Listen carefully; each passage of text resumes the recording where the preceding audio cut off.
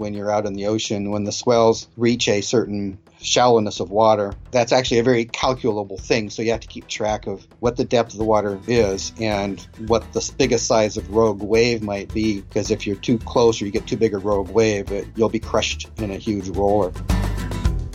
This is the Adventure Sports Podcast, brought to you by 180 TAC. Get out there and have some fun.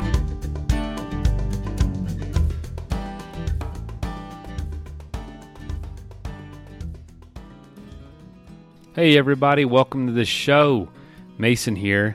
Y'all know that we love the Adventure Sports Podcast community, and we worked out a special deal with Backpackers Pantry.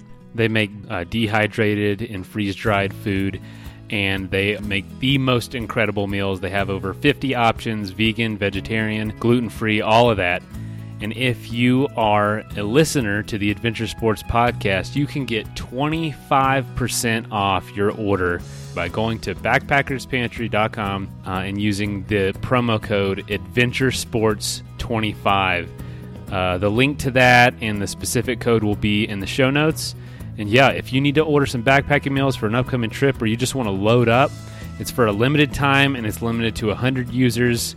So please go on Backpackers Pantry and use the code and get 25% off your order. All right, here's the episode. Hi, friends. Thank you so much again for listening to the Adventure Sports Podcast. I have a really fun show for you today. I've got a great guy here, Stephen Ladd. Stephen, you prefer to go by Steve or Stephen? Steve, mostly. Steve. So Steve did something so novel several years ago and then did a quasi-repeat of this with his wife, Jenny. And I just want you to get a load of this, right? So he built a 12-foot sailboat, and he traveled 15,000 miles in a 12-foot sailboat in 3 years. And just a really amazing story, a spirit of adventure, and he just disclosed to me that it wasn't really about the sailing. It was about the travel, the adventure of the travels. So, Steve, welcome to the program. Yeah, thank you. So I have to ask, wow, a 12-foot boat, and it was only 11-foot waterline, right? That's right. And a couple more details here that I pulled up. It was 250 pounds, light enough to pick up if you had to, 8-inch draft, and 68 square foot of sail. Yeah. So that's like a suitcase. It's a very small rowboat with small sails, so it's a light, kind of squirrely platform, but it's light. Obviously, its strength lies more in smaller waters, but my voyage did take me across wide passages as well. Well, we're going to get into the details of all of that a little bit later, but I want to start more with who is Steve Ladd? Where did you grow up, and what led you to this thirst for adventure? Well, I grew up where I am again right now in Bremerton, Washington. That's a suburb of Seattle. And my upbringing was not so unusual, but I did get a lot of family level of outdoor adventure, typical to the Northwest, like skiing and hiking. And so as I matured, I continued that with a lot of mountaineering sports. And then boating, my family didn't have a sailboat ever, but we were around boats. And this is no longer when I'm extremely young, it's when I was getting into my 30s that I decided to design my own boat and go on a big adventure. And I had traveled before for like a year at a time in Europe, Asia, and Africa. That was right out of high school. But I then went into a more normal career path. I became a city planner, not on a big scale, but for small cities around the Puget Sound area. And so I took a break, like a mid-career break, and planned on going on a big trip. And the 1-year trip that I did right out of high school, it was totally engaging and formative for me. And I was hitchhiking and riding a motorcycle, and it just blew me away, and it helped create who I am. That is somebody who looks around at the whole big wide world and tries to figure out who I am based on what I'm seeing in these places where nothing is familiar. And so I had always meant to do it again whenever I could. So I got myself to a position in my career where I felt that I was economically secure enough to do this. And I started with the idea to build a sailboat large enough for my girlfriend at that time. But then when we started hitting the rocks in that relationship, I scaled the design down, and I did calculations at a couple different sizes. That is, I was trying to decide the scale at which to scale it down to. And I found that at 12 feet in length, instead of the original was 30 feet length, but at 12 feet in length, it had an appropriate water line. That is, it would sink. My body weight as crew would cause it to sink into the water the correct amount, not be too heavy nor too light. And that was a good weight because the boat in that scale was 250 pounds about, so it's light enough for me to pull up on a beach. When you can pull a boat up on the beach, you get a whole nother level of versatility. You can go places and not worry about necessarily having to anchor out. You can instead pull up onto a beach. It gives you more options in some cases and fewer options in other cases, of course. But I didn't regret my decision. Wow, that's pretty cool. So you were the human ballast for this thing. Right. It has no ballast, and so your crew, it's like a dinghy. Your crew weight, how you sit and lean and so forth, is what keeps the boat upright. And the name of the boat was Squeak. Yeah, that's right. What was the story behind Squeak? It was named after a cat I used to have. Oh, that's something. Not many cats can claim that that they have a boat named after them.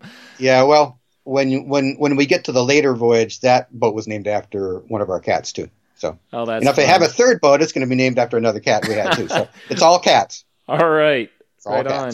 So I have to ask, what was it that kind of hooked you on the idea of sailing for travel? And what was it that kind of booted you out the door? It seems like there's always a story about, yeah, it's time, I'm going now, you know? Mm-hmm. Well, as I say, the design took a turn to where it was small, and then that suggested what I would do with it. I sort of started with the boat and then ended up with what I should do with the boat. And I decided what I should do is, that small, it's easy to portage, and so I put it in the back of a friend's. I wasn't even in the back. A friend of mine had a van, and it fit inside his van, kind of on edge. Wow. And he was leaving on vacation at that time. This is just as I was finishing the boat. He was leaving on vacation. He offered to give me a ride. He was going to Glacier National Park, Montana, and so I looked up some USGS maps, and I found that there is a stream just east of that on the east side of the Continental Divide where I thought would be enough water to begin my voyage there, and that's a tributary of the Missouri River.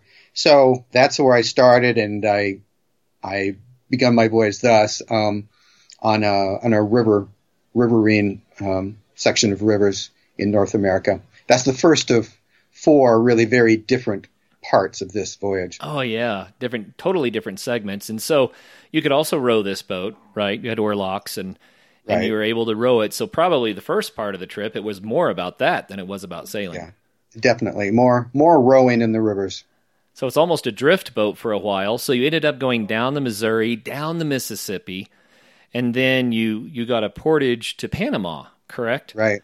And then you went down the west coast of Ecuador? No, it's the west coast of Panama and Colombia. Okay, Panama and Colombia. And then you got another portage that got you into Venezuela. What river was that? The portage was across the Andes Mountains to a tributary of the Orinoco. Of the Orinoco. Yeah. Okay. Yeah. And then from there was your seafaring voyage that went up through all the Virgin Islands and up through that island chain back to the U.S. around That's Florida. Right. That's right. So that's an amazing trip. That's an amazing trip in a 12-foot boat. Well, it's an unusual form of travel. It's kind of in between other forms of travel. It's it's like sailing, but it's also kind of like hiking in the sense that my camp stove was just what I used when I go hiking, and my types of equipment were like hiking equipment, and you're on land quite a bit of the time because you're pulling it up on the beach at night. So It's kind of a hybrid form of travel. Oh, that's fun. So I guess, you mentioned that it started as a 30-foot boat and it became a 12-foot boat. Did the smallness of it, was that part of the inspiration? Or was it just kind of like, oh, I could do this? Well, the smallness of it, although it was sort of coincidental as to what was happening in my life, it suited me well because I'm a minimalist anyway. And maybe not to an extreme. I do have a car and a motorcycle and stuff, but I try to keep my material possessions to a minimum, and I try to not spend a lot of gas money, and I try to not waste the world's resources, and so it suited me. I like keeping a small kit. I like to have fewer objects about myself, but have them be in good condition and well organized, and so it suited my tendencies, which are to be sort of almost anal about what I've got, and then I'm taking care of it, and I'm kind of ready to go. I'm ready for this kind of adventure or that kind of adventure. I have a list for what to throw in my backpack for this, and I have a list for what to throw in my car for that. So it kind of suited me. That is requiring of myself that I keep things organized in a very small space. Yeah, that's kind of fun. It's similar to backpacking in that regard. Right. A lot of backpackers find that, after a couple of trips, they find out what they don't need, and they start learning how to use one thing for multiple things, multiple mm-hmm. uses, and mm-hmm. how to be super efficient so that they have a lighter pack weight. So you had to do all of this to fit in this boat. And I've heard that that's kind of a common theme with a lot of people that like to do sailing and cruising because there's always a limit to the space. Yeah. Obviously a big zone of big quandary area is the tools you might need to fix your boat and the repair materials you might need. That's something where you'd sure like to have a lot more, but you don't, so you just have to go with what you can fit, Right. Well, another thing that comes into play when we're talking about sailing in particular are the different systems that you allow yourself to have on the boat, because the systems add some versatility, some convenience. It might allow you to do things you wouldn't do otherwise, but every time you add a system to the boat, now you've got another something to maintain. Yeah, that's very true. Very, very true. So yours was pretty sailors. Simple, right? Most sailors, their trips are frustrated by the complexity in their systems. It's almost universal. If you look at like people who go on charter cruises, it's often flawed by the generator giving out or something like that.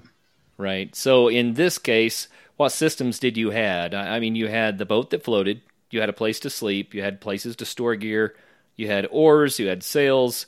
What else? Well, this was 1990, so there almost was no GPS at that time. At that time, I certainly did not have one. I had no radio for most of that time, but nor was I for much of that time in an area where radio would have done any good anyway. And I had a little Svea camp stove, and it was all pretty small, pretty minimal, a few tools. And a compass. Certainly a boat's compass, but it's just a simple boat's compass like what you have in a car. It actually was an automotive compass like you put on your dashboard. Wow. And, so how did you do your navigating? Well, it would all be called dead reckoning or point-to-point sailing. That is, you're just sailing along a coast and looking for this point of land and then that point of land. You're just keeping track of your more approximate distance traveled and so forth. Well, I think the idea is so novel that you could do this length of a trip with such simple systems, and especially because you did some big water crossings with this. Yeah, and those were a little more iffy. I did carry a sextant, but it was not practical to use because a little boat like this just bobs like a cork and you can't hold it steady. So what you really have to do is you have to study each crossing ahead of time, any time that the other side is somewhere out of view, and you have to make a sort of analysis of whether, based on the current flow and which way it is relative to your line of travel and so forth, and then you pick a compass heading that you think will compensate for all those factors, and then you hope to see what you're looking at, and then 24 hours later, if you hope that it's coming up on your horizon, and if it isn't, then you went off a little bit somehow. You've decided whether to go left or right and try to find it. Well, do you know what the hull speed was for your boat? That little boat, a boat of that size, has a hull speed of about 4 knots. 4 knots. Which is a little more than 4 miles per hour. So at 4 knots, there are going to be some currents that are going to be more than that. So you have to choose carefully, or you could actually be going backwards. Yeah, currents sometimes can be almost that fast. So, of course, you have to take them into account. Well, and some of the river currents might be faster than that. So it could be that the fastest travel you had was on some of the rivers. Yeah, that's true. The Missouri, the lower Missouri, averaged 6 knots. That was kind of an artificial reasoning for that. They have these man-made constrictions that cause the river to go fast in order to scour the navigational channel. So it's not really a natural condition, but yeah, that's a very fast river. On average, the rivers don't go that fast. On average, an average river speed is probably about 2 knots, but that one was like 6 knots. So it took 3 years, and why don't we just dive into a little bit of an account of what the journey was like? I guess the sleeping space had to be pretty limited. Were you able to sleep while you were underway, or did you always have to pull out somewhere? We'd always stop, and there was a little cabin in this boat. It has an enclosed cabin that holds all my stuff in the daytime, and it's what I sleep in the nighttime, but I have to take my stuff out and put it into the cockpit in order to sleep. So, no, I cannot travel in that boat while I was underway, because I had to take all the contents out into a unseaworthy condition, that is just sitting in the cockpit, in order for me to lay inside. And so that's always in a secure place like an anchorage or pulled up on a beach. But I can close the hatch and I can get out of the rain. But I have just enough room inside there to roll over in my sleep, sit up almost upright. I have to cock my head a little bit to sit up, and actually found it quite comfortable. Wow, that's cool. So let's go to the beginning. You put the boat in the back of your buddy's van, and you found this creek that you could start going down. What was it like when you realized that you were launching into this endeavor? Yeah, it was really, really funny or fun. We went to this place where the stream is called the Milk River. Milk because it's kind of milky in color, and it has a very definite point at which it becomes navigable, at least to my boat. And that's where there's this, it's actually a man-made, it's called a siphon, where this water is being taken from a distant source for irrigation purposes and comes out of a pipe. And at that point where it's coming out of the pipe, it was deep enough for me to navigate.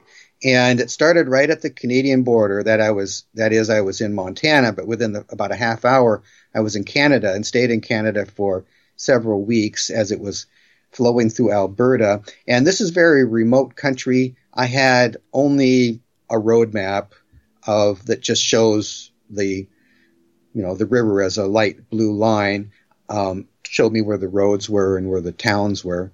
And aside from that, I had no real information. The stream did flow through some rapids that I was just barely able to manage.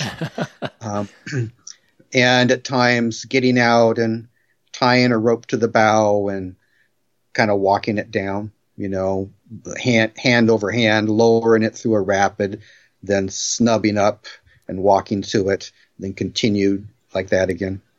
Well, just kind of curious, you're talking about rapids. Did it have any sort of a keel? No keel. No keel. So I thought maybe a slide board, but not even that. Oh, it has lee boards. Lee boards are like keels on the sides that just hang kind of loose like a chicken wing, but they engage when you are sailing in order to slide sideways in a leeward direction. Okay. So that probably helps you to be able to tack a little bit and that sort of thing. Yeah, that's for sailing only. It has no purpose otherwise. So you had to navigate some rapids and work your way through the rapids in the is it Milk Creek or Milk Stream? Milk River. Milk River. And then that eventually led you to the Missouri. The Missouri River, yeah. And down the Missouri River, I had left on this voyage too late in the year. I left in August, and it started getting late in the year. So I short-circuited some of it. I rented a car and put this boat on top of the car and drove 600 miles to Omaha, Nebraska. So I did not go down the South Dakota part of the voyage, and started again there. And then went from Omaha down the rest of the Missouri to where it joins the Mississippi, and down that to New Orleans.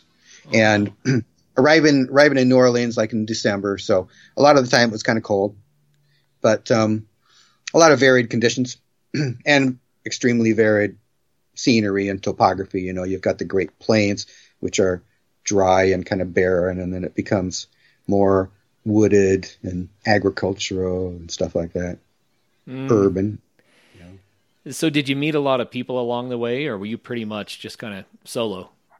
I met a lot of people. You know, when you're traveling alone, you become a magnet. You're more, for me anyway, I become more outgoing, and I had a lot of characters that I met there that are written about in my book.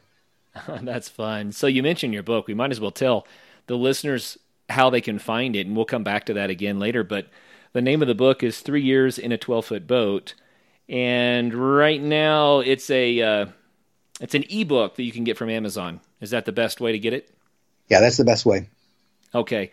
So if you are interested in hearing this story in detail, I read a few excerpts from the book, and your writing is very nice, and I'm sure that would be a delightful read. So that's 3 Years in a 12-Foot Boat from Amazon. If you want to get into backpacking, but you're not sure where to start, go check out campcrate.net. Camp Crate can help you plan the backpacking trip of a lifetime and supply you with all the rental gear you need. Simply go online and choose your gear and your itinerary. Camp Crate will then ship your gear anywhere in the U.S. When your trip is finished, use the pre-printed return label to ship the gear back. It's that easy. Camp Crate. Rent, explore, return.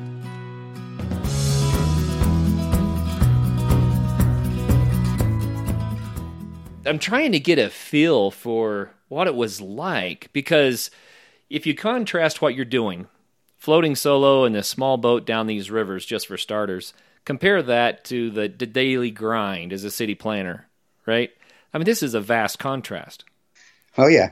I just always enjoy being alone in nature. I have no trouble with that.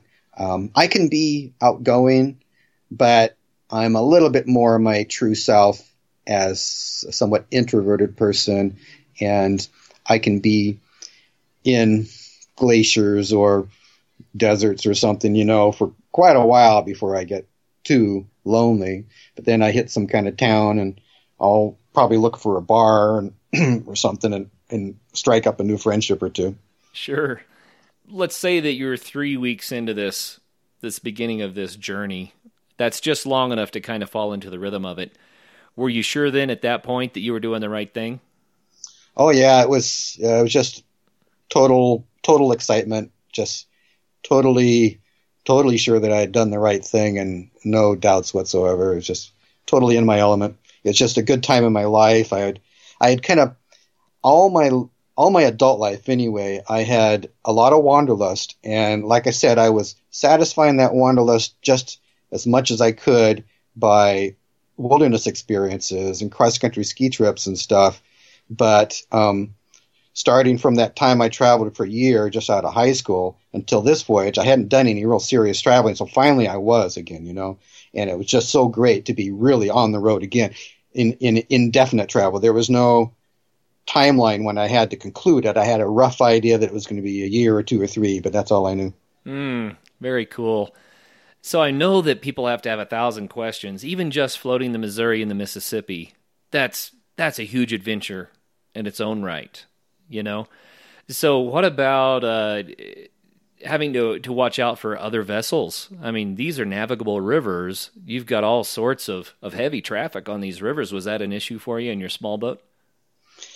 In my opinion, it was not that difficult or dangerous, but I was often honked at by the big tows. You call it a tow when you've got a tugboat that's pushing a line of barges. Right. And I would just squirrel my way around them and everything, but they would sometimes honk the horns, probably irritated at me because they think they're going to run me over, but I didn't have any close calls.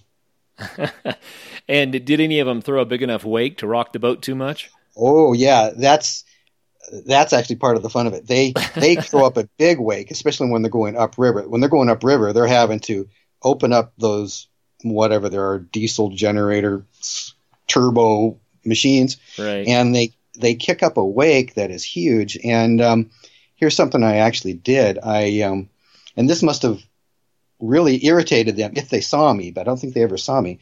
That's that I would come alongside them, and just as I was drawing abreast of them, I would slip into their wake, and I would go down their wake like a roller coaster, because their wake is just a roller coaster of waves. That's probably you rise 10 feet, then you drop 10 feet, then you rise 10 feet, then you drop 10 feet.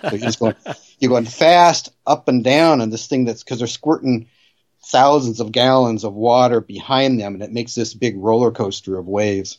So I did that partly to get extra distance downstream. I was increasing the current of the river by going into their wake, but partly it was just fun. Well, it reminds me of some of the wave trains that people go over with rafts in the Grand Canyon or something. Well, yeah, it was just exciting. Yeah, I don't think it was dangerous. I did it anyway. And so Squeak had no issues with that. Did just fine. Nah, yeah. Well, that's really, really cool. So any advice for people that say, you know what, I've always wanted to float the Mississippi. I'm just going to do it someday. A couple of bullet points here that you would say, well, watch out for this, or make sure you do that. Oh, no, I can't really think any real impediments. There are locks and dams occasionally, and you just have to decide how you're going to handle those.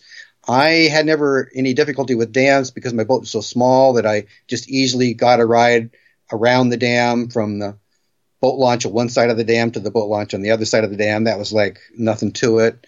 The parts of the rivers that I chose to navigate on the Missouri and the Mississippi didn't have any locks, so I didn't have to worry about that. Just get a rather small, simple boat and go for it. There's really no great dangers, in my opinion. So what about camping on the shore? Do you have any issues finding a place? Not usually. That's one of the beauties of river travel, by the way, as opposed to ocean-going travel, is that it's much easier to find a place to camp. The typical river is going to be meandering, left and then and right, and every time you've got a bend, there's a good chance that that's a good place to stop. Often when you've got a bend, you've got kind of a back channel going back kind of behind yourself, because the rivers, when they get higher, have multiple choices they can follow, But there's always good places. There's only rare exceptions to that, and that's like in urban settings. Once I got down into the New Orleans area, there was like 30 miles of just high banks, and there was no place to camp there. Sometimes you have to do other things, but that's a rarity. Well, I would love to spend the rest of the show on the rivers, but that would be a travesty. We've got to move on to some of the other adventures. So from New Orleans, you shipped your boat. What happened was I found a ship that would take me on as crew. That is, I sold myself as a seaman and just brought my boat along, and they dropped me off where they were going to, which was Panama. So Panama was not necessarily your choice. It was just where they happened to be going. Right. And then once I was there and they dropped me off there at the opening of the Panama Canal, I chose to go through the Panama Canal and continue south along the Pacific coast of Central America and South America.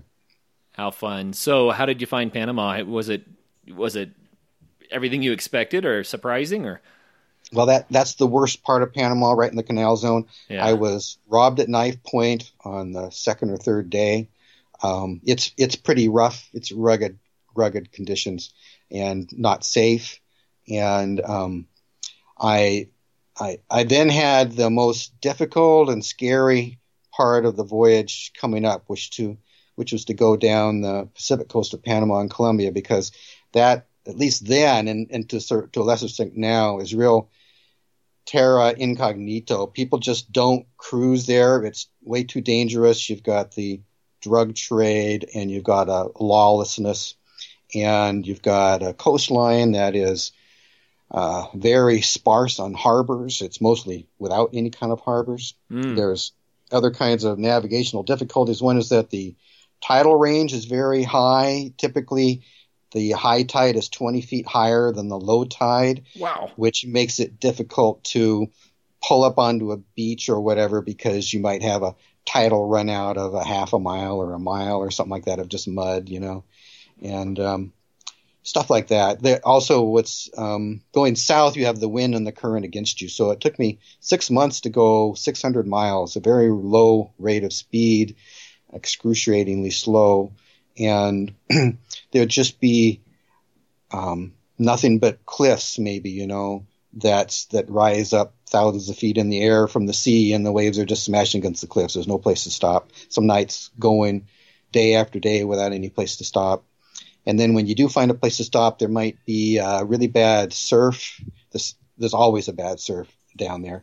And so you try to get onto the beach, but you might get capsized in the process. You try to go into a river mouth, but there's waves breaking on the bar. So you have this constant danger. In addition to the people, there really are people killing each other down there and stuff. And so I was scared a lot of that time, and that was the hardest part. It took me 6 months to get to the end of that phase, which was a city of considerable size and a port called Buenaventura, Colombia. Wow. So were you given a lot of second thoughts to this at that point, thinking about, should I get the boat out of the water and get out of here? Or? I was very much in doubt. Yeah. I was not heard from my parents thought that I might have died by that point. I was several months without communication. You're down there. It might be different now, but it was just total wilderness, Right. You can't go to the store and buy something or anything. You just have everything. Like, how do you find water? How do you find food? How do you find people you can trust? How do you find information? How do you, like, for example, there was a stretch of several hundred miles where I knew I couldn't go on shore, or maybe it's just 100 miles or 200 miles, but I knew I couldn't go on shore, but I found that I could anchor out in the ocean. The water down there in that stretch is so shallow, even way out to sea, like 10 miles out, that you can still anchor out there. And you have to stay 10 miles out, because if you get any closer to shore, the extreme tidal fluctuation means that where you are now, at a certain point in the tidal cycle, there will be surf. So you have to be way out to sea so that at no stage of the tide will you be in surf. So you can't even see land, and you're anchored way out there in the ocean, but it's shallow enough you can anchor, and it's got a good anchoring bottom. Wow. Well, that's different. Certainly different. I just have 1,000 questions about this. I mean, you said in Panama you were held up at knife point. There's got to be a story there. Oh, they just caught me. Everybody I met there had been robbed. Everybody who goes onto the street gets robbed, and it's just it's just a den of thieves. Wow. And they ambush you in a certain kind of congested spot. They don't care if there's people around. They hold a knife to you and rifle your pockets real quickly, and they're just professionals, and they take almost no time. Wow. So how much did they get from you? Almost nothing. I wasn't carrying anything, but because I knew that it would probably happen. So I only lost $3 and a pocket knife. They took my passport, which I had to carry with me. But as I chased them, they dropped it, and I picked it up. Wow, that's just crazy. Well, with a boat that size, I could see someone just saying, hey, let's just go get that whole boat and take it. Did you have to fend anybody off? No, I don't think it never occurred to anybody to want to steal my boat. They just nobody can relate to a boat like that. I mean, these people even in the most remote locations, it doesn't occur to them that could be their boat. It's so strange. Yeah.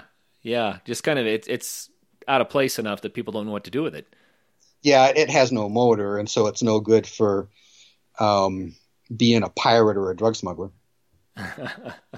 That's crazy. So when you were talking about being 10 miles offshore, you had to be facing some major rollers and stuff like that far out, especially with a shallow bottom. Well, the big danger is when the surf, it swells when you're out in the ocean. When the swells reach a certain shallowness of water, and that's actually a very calculable thing. So you have to keep track of what the depth of the water where you are is, and what the biggest size of rogue wave might be, because if you're too close or you get too big a rogue wave, you'll be crushed in a huge roller.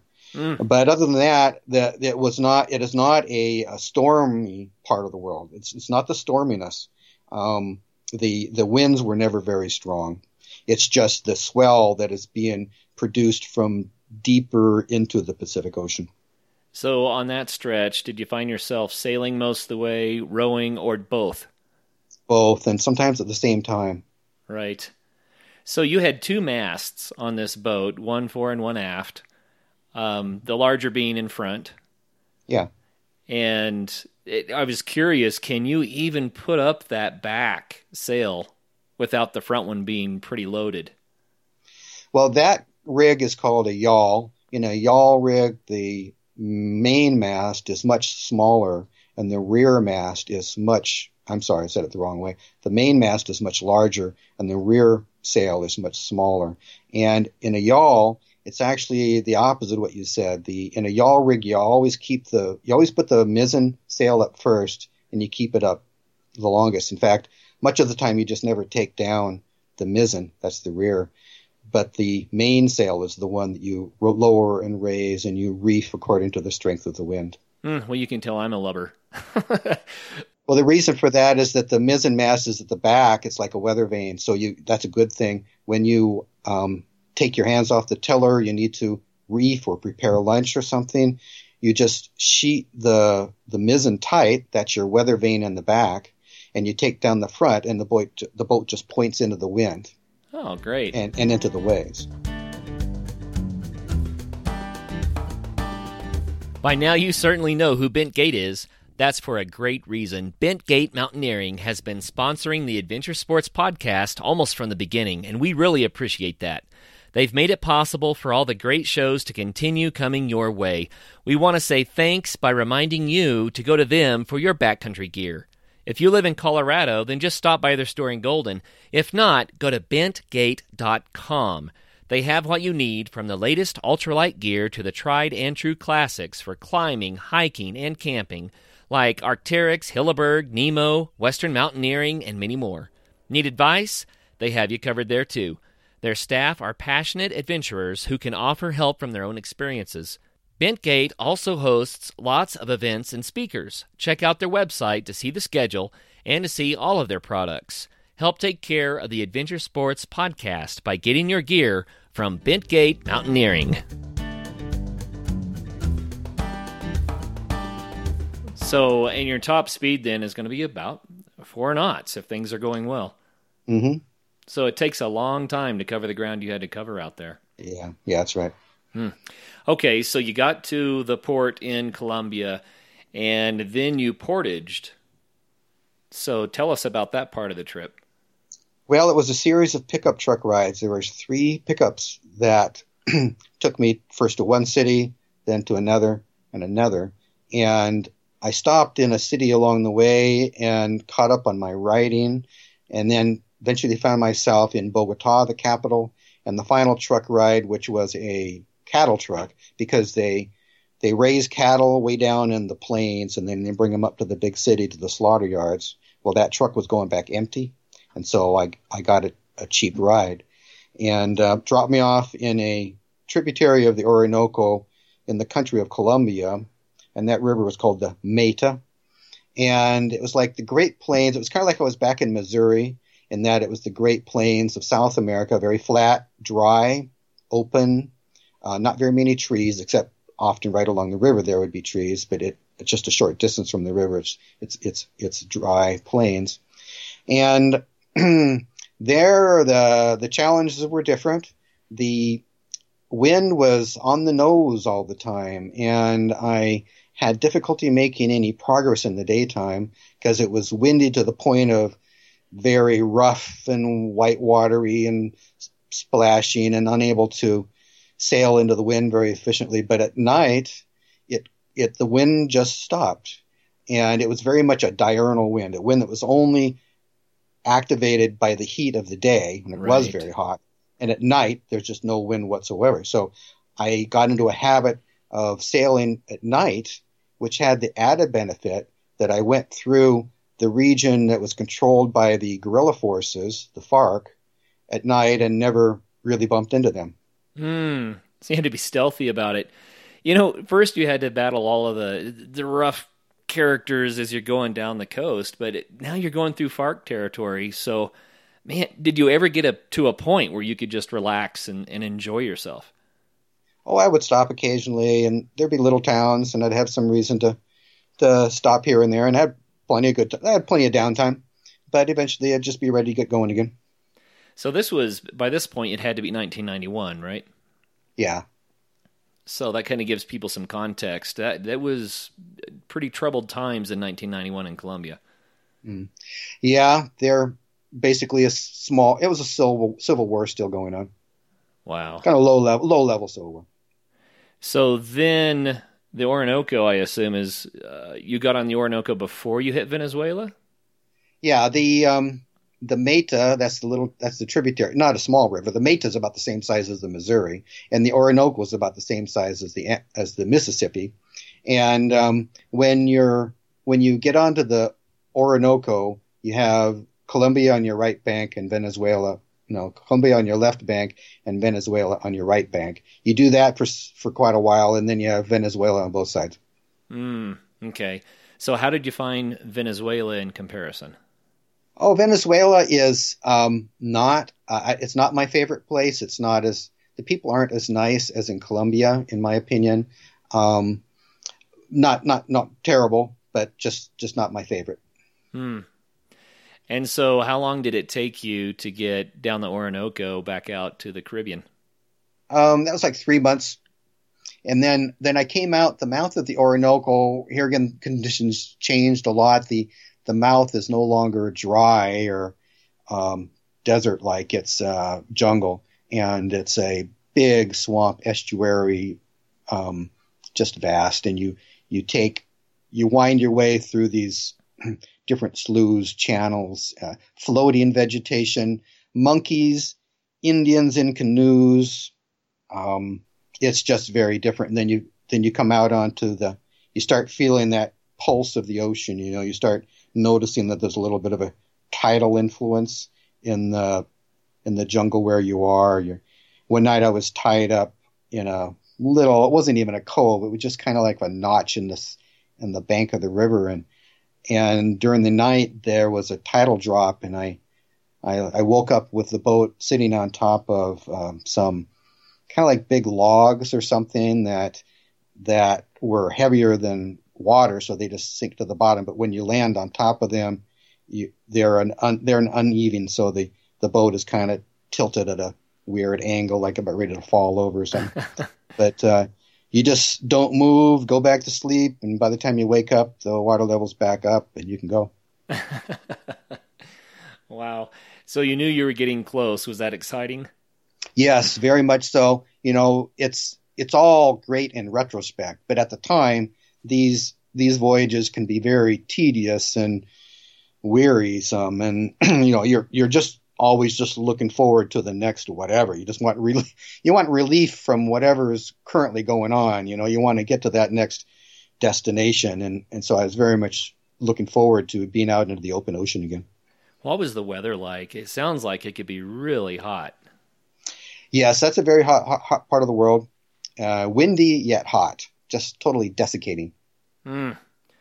So how do you do in the heat? I don't know how I would do with that. I did all right, but it's not my favorite. I think that I lived, and then in my more recent voyage, I was in the heat so long that I'm just enjoying being up here at, on the Canadian border still. Right. With cold, you can dress for it, but when it's too hot, you can't dress for it.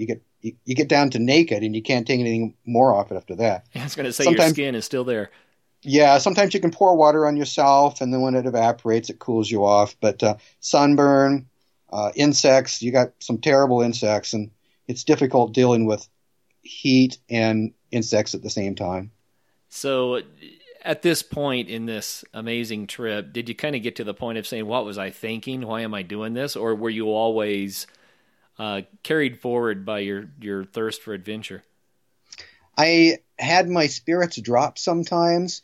And when I would come to a stop, I would complete some phase, and then I'd get myself, like I said, where I'm looking forward to that next time of repose or regenerating my batteries, and I'd be in some town and I'd have a comfortable situation. But then it's kind of the reverse is what really happens when you stop for a while. I would go into kind of a depression because all that stress was cumulative, and I'm still worried about what's going to happen next, and I'm lonely, and sometimes being around people can exacerbate loneliness more than anything else. And so really my times of being sedentary, though, well, they could be from a couple days to as long as 3 months, were in a way the worst times. But once I got started again, I always got the spirit up again. It was always good to get going again. Yeah. And I got fully into it again. I was never like starting to get worn out with it. I was always 100% once I got moving again. I never lost my gusto. Nice. Well, from there you hit the Caribbean and started going north. And so this is a totally different leg of the journey again. What was it like going through the islands? Yeah, the islands are pretty well situated for sailing a boat, even just a small boat. The wind and the currents are both favorable for that route that I took. That is, you're going downwind and down current most of that time.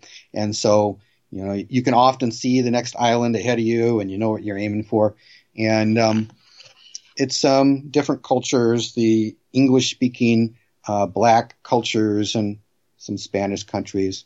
But that part of the voyage was more a matter of dealing with the sea. That really was sailing. That's the part of the voyage that really was a sailing trip, because I had to really get that down.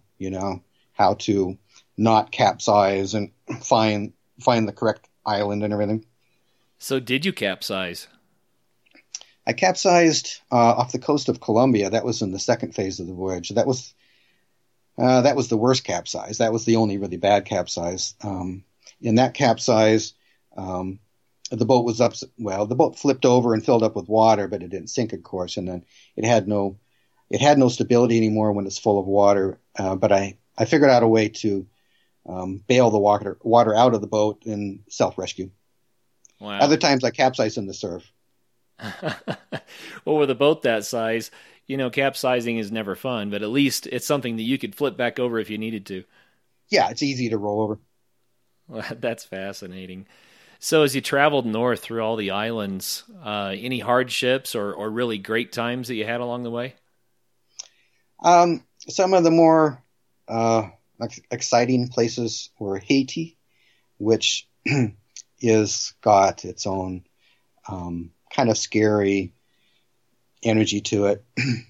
And then Cuba, who comes right after that, Cuba very differently. So I didn't enter really I was off the beaten track. They don't expect me to come there. So I was held in detention for several days before they decided to let me go. And they were wonderful people. It's one of my favorite countries, but it was a little uncertain at times.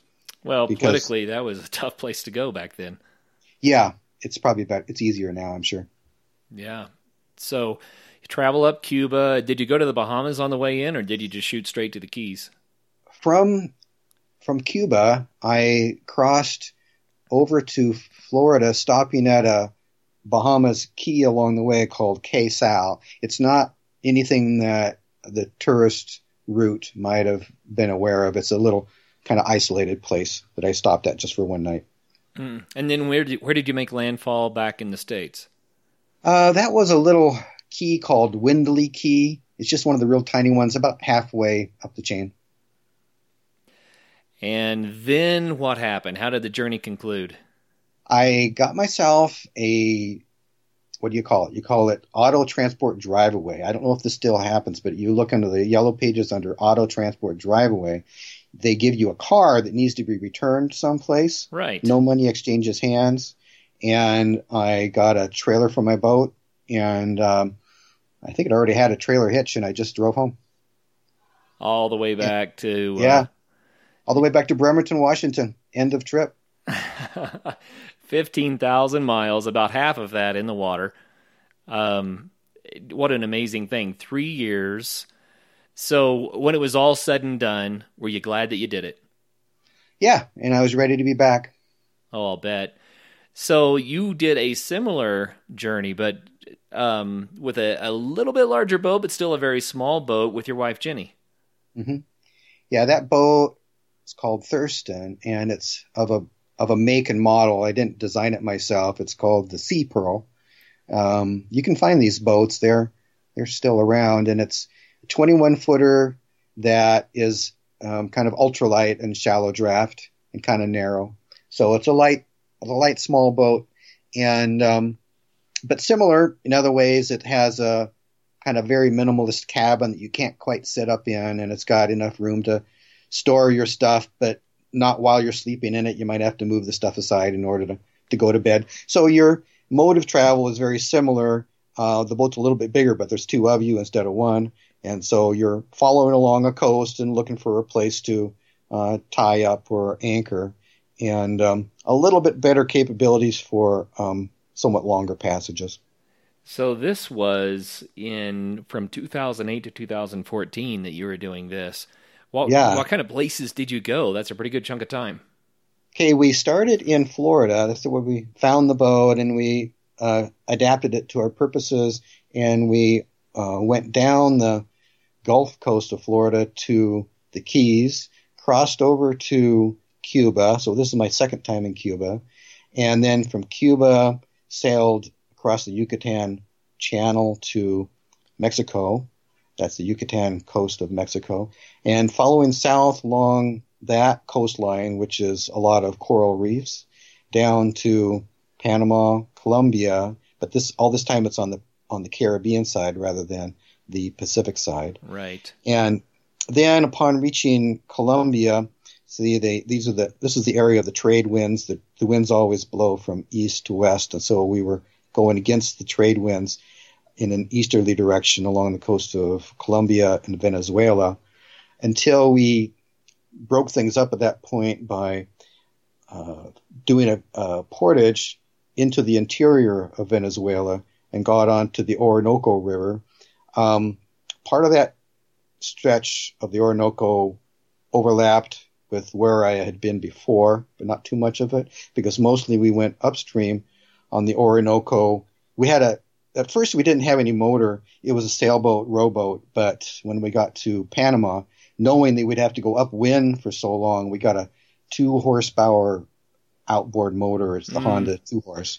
And with this thing, we're able to go upriver. So we went all the way up the Orinoco until there's the correct term would be a distributary of it. This is a very unusual thing, but the river, a little bit of the river kind of splits off and goes in a different direction and joins up with the Amazon River. Wow. And so we were able to go up the Orinoco and then take a right onto a distributary and ended up in the Amazon.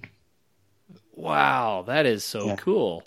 And then we're in the upper reaches of the Amazon. It's actually a tributary of the Amazon called the Rio Negro, which is, it's so big. The Rio Negro is bigger than any river in the world except for the Amazon itself. It's bigger than the Nile or anything. It's just vast. It's got the biggest chain of river islands in the world. It's got just a huge flow. And then you come to, after weeks and weeks of pure wilderness, only interrupted by occasional small towns, you come to a big city, Manaus. Manaus is the size of Seattle, and it's nonetheless isolated. You don't drive to Manaus. You only fly there or get there by boat. And just a very intriguing place. We fell in love with Brazil. We fell in love with the Amazon, especially the Rio Negro, because the water is black, as the name implies, because of some tannic acid in it that prevents all mosquito life. So there's no mosquitoes there. That's nice. And then from there, we just kept going south. We went here. We were coming south, but downstream on a tributary of the Amazon. Well, we next continued south, but now upstream on another tributary, and that took us to Bolivia. And then from there, we made another portage from that tributary to the Paraguay, which, as the name implies, goes through the country of Paraguay, and going south on it until we got to Argentina and Uruguay. So very different parts of the world, very different kinds of cultures. And then later we came back into Brazil, but in a different route that follows more to the east, still not on the coast, but Brazil is a very big country. We came southward along its western boundaries with Bolivia and Paraguay, but when we went back north, we went right through the middle of the country on these other rivers called the Paraná and the Araguaia, and came back out onto the Amazon River. That we had our son George along the way in a town in Brazil. Congratulations, that's awesome. And then when we got to back to the Amazon River in a big city called Manaus, Jenny and George flew home because from there I had to go into the ocean, and ocean travel would not be suitable for a wife and a baby. Right. So I spent the last 5 months by myself trying to get back to the United States, and made it about 2/3 of the way. As I came out the mouth of the Amazon, which was one of the most difficult sailing challenges I ever had, and then followed the coastline of South America. That's the Guyanas. There's the French Guyana, Dutch Guyana, British Guyana, then the islands, Trinidad, and so forth. And here I started following some of the same route that I had been on before. But when I got to a passage between Puerto Rico and the Dominican Republic, I capsized in the surf upon reaching the Dominican Republic. Both masts broke, and I lost my rowing equipment. And I had been 5 months separated from my family, so I just sold the boat on the beach to the highest bidder and got an airplane ticket, and that was the end of that voyage. Wow, what an amazing time. It's fascinating to me that that you and Jenny were able to do this. Did you have to talk her into this, or was she on board with the idea? Totally on board. There's no talking her into it at all. She is just a remarkable person. She's small and not real physical, but she's just brave. She's just ready to try it, and she loves nature. She is how to put it? She kind of doesn't have to have people around her all the time. She's sort of introverted, like myself. Well, that's amazing. So it started in 2008. So about 15 years between the two trips. During that time, were you just longing to get out and try it again? It was the same story. I had during the 3-year voyage, I had exercised my wanderlust to a pretty deep state. I didn't need to be traveling anymore for a while because I'd been doing it so much. So I just was back in a regular life, and then whatever, I think it's 18 years went by, and then slowly the wanderlust built back up again, and so I was ready to go. Well, that's really, really neat. So many people want to go cruising on a sailboat like you're talking about, but I don't think there are many who considered the idea of going through all of the rivers and using a small enough boat that you could go even in streams. Mm-hmm. I mean, that opens up areas that would just be impossible otherwise. Yeah, it's here again, it's kind of a hybrid form of travel. it's not very uncommon for people to travel on rivers with canoe or a kayak, and that's a good way to travel. It gives you the ability to easily portage. But in our boat, we're able to kind of do somewhat of this and of the other. That is, we're able to travel on the rivers and get a portage when necessary, but we can also do the saltwater portions. See, we have that crossing over capability. Very, very cool. Yeah, I love the idea of how efficient you can be as far as the portages and that sort of thing in a small vessel like that. But then again, when you're talking about, well, you really have to watch the surf because it's going to capsize you. You know, that kind of a thought makes you go, whoa, wait a minute. Maybe a bigger boat would make sense. Depends on what your goals are, right? Definitely. You just dial in on a scale of things and just live with your choice, because the trade-offs are just huge. You just decide this is a spectrum. You just have to pick a point on that spectrum, and then you live with it. You kind of try to optimize for that point on the spectrum. You know, you mentioned when you've traveled straight out of high school that it really changed you, and just your perception of the whole world, I'm sure, was different, and of yourself. I think often a young man leaves on a trip like that and he comes back a real man. You know what I mean? Yeah. And I was just immature, and I didn't really know what I was doing. I had not developed powers of observation particularly, so I didn't really know what I was even seeing very much.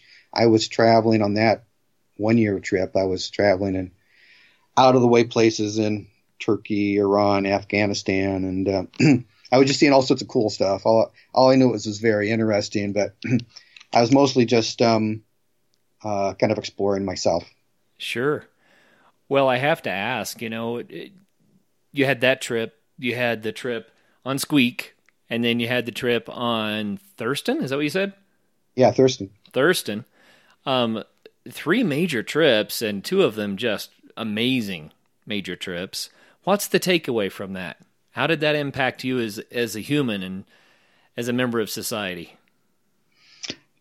I'm afraid I don't have a good answer to that. No glib answer or anything. I just am who I am. Well, I can guarantee you wouldn't be who you are now if you had not done those trips. Yeah. On the other hand, being who I am, I, of course, did go on those trips. So. Yeah, good point. Very well said. Very well said. Well, let's remind the listeners how they can get more information. I mean, you've written this stuff out. The first trip is in the book, which was 3 years in a 12-foot boat, which you can get from Amazon as an ebook. And where can they get information about the second trip with Jenny? We kept up a travel blog that's still up online, and during that 5 years, we wrote a constant series of articles which were published in the Small Craft Advisor. If you like boating, and especially in small boats, I strongly recommend a subscription to the Small Craft Advisor. But the articles that we wrote for the Small Craft Advisor we also publish ourselves on our blog website, and that can be found at theadventuresofjennyandsteve.com. theadventuresofjennyandsteve.com. Yeah, so, you'll get all the stories, and you'll get, true stories, and you'll get all our photographs. Nice. Boy, I tell you what, we're talking about years worth of content, talking about armchair travel. People could go a long time on that diet. Mm-hmm. That's really, really cool. Well, man, we have burned through the time, and it would be fun to be able to dive more into details of the second trip with Jenny. I think that sounds fascinating. What's next on the horizon, though? No real plans. I have a new, different kind of boat, but it's a long ways from completion, and my family situation doesn't allow me to do much. Besides having 2 little kids, I'm and my wife are taking care of an elderly mother. So not too much travel right now. Okay. Well, I'm sure that given time, the itch is going to hit again, and I'd be fascinated to find out what you choose to do the next time. Oh, yeah. Well, thank you very much. Well, Steve, thank you so much for taking the time to be on the Adventure Sports Podcast today. I think your story is novel and inspirational, and it kind of goes to show that if you decide you want to do something, you can do it. I mean, few people would think you could get in a 12-foot boat and make that journey, but yet you did it. Mm-hmm. That's true. That's very, very cool stuff. Well, thank you so much for your time today. Thank you for involving me in this. I get to tell my story again. Well, and I'm glad that our listeners got to hear it because it's a story worth telling. Really, really, really cool.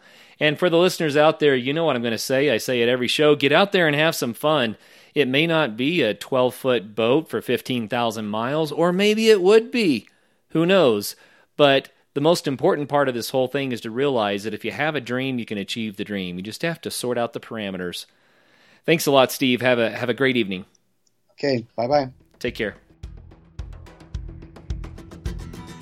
Thanks for listening to the Adventure Sports Podcast. Don't forget to subscribe and be sure to tell all your friends about the show. Everybody deserves a little adventure. Until the next episode, get out there and try something new.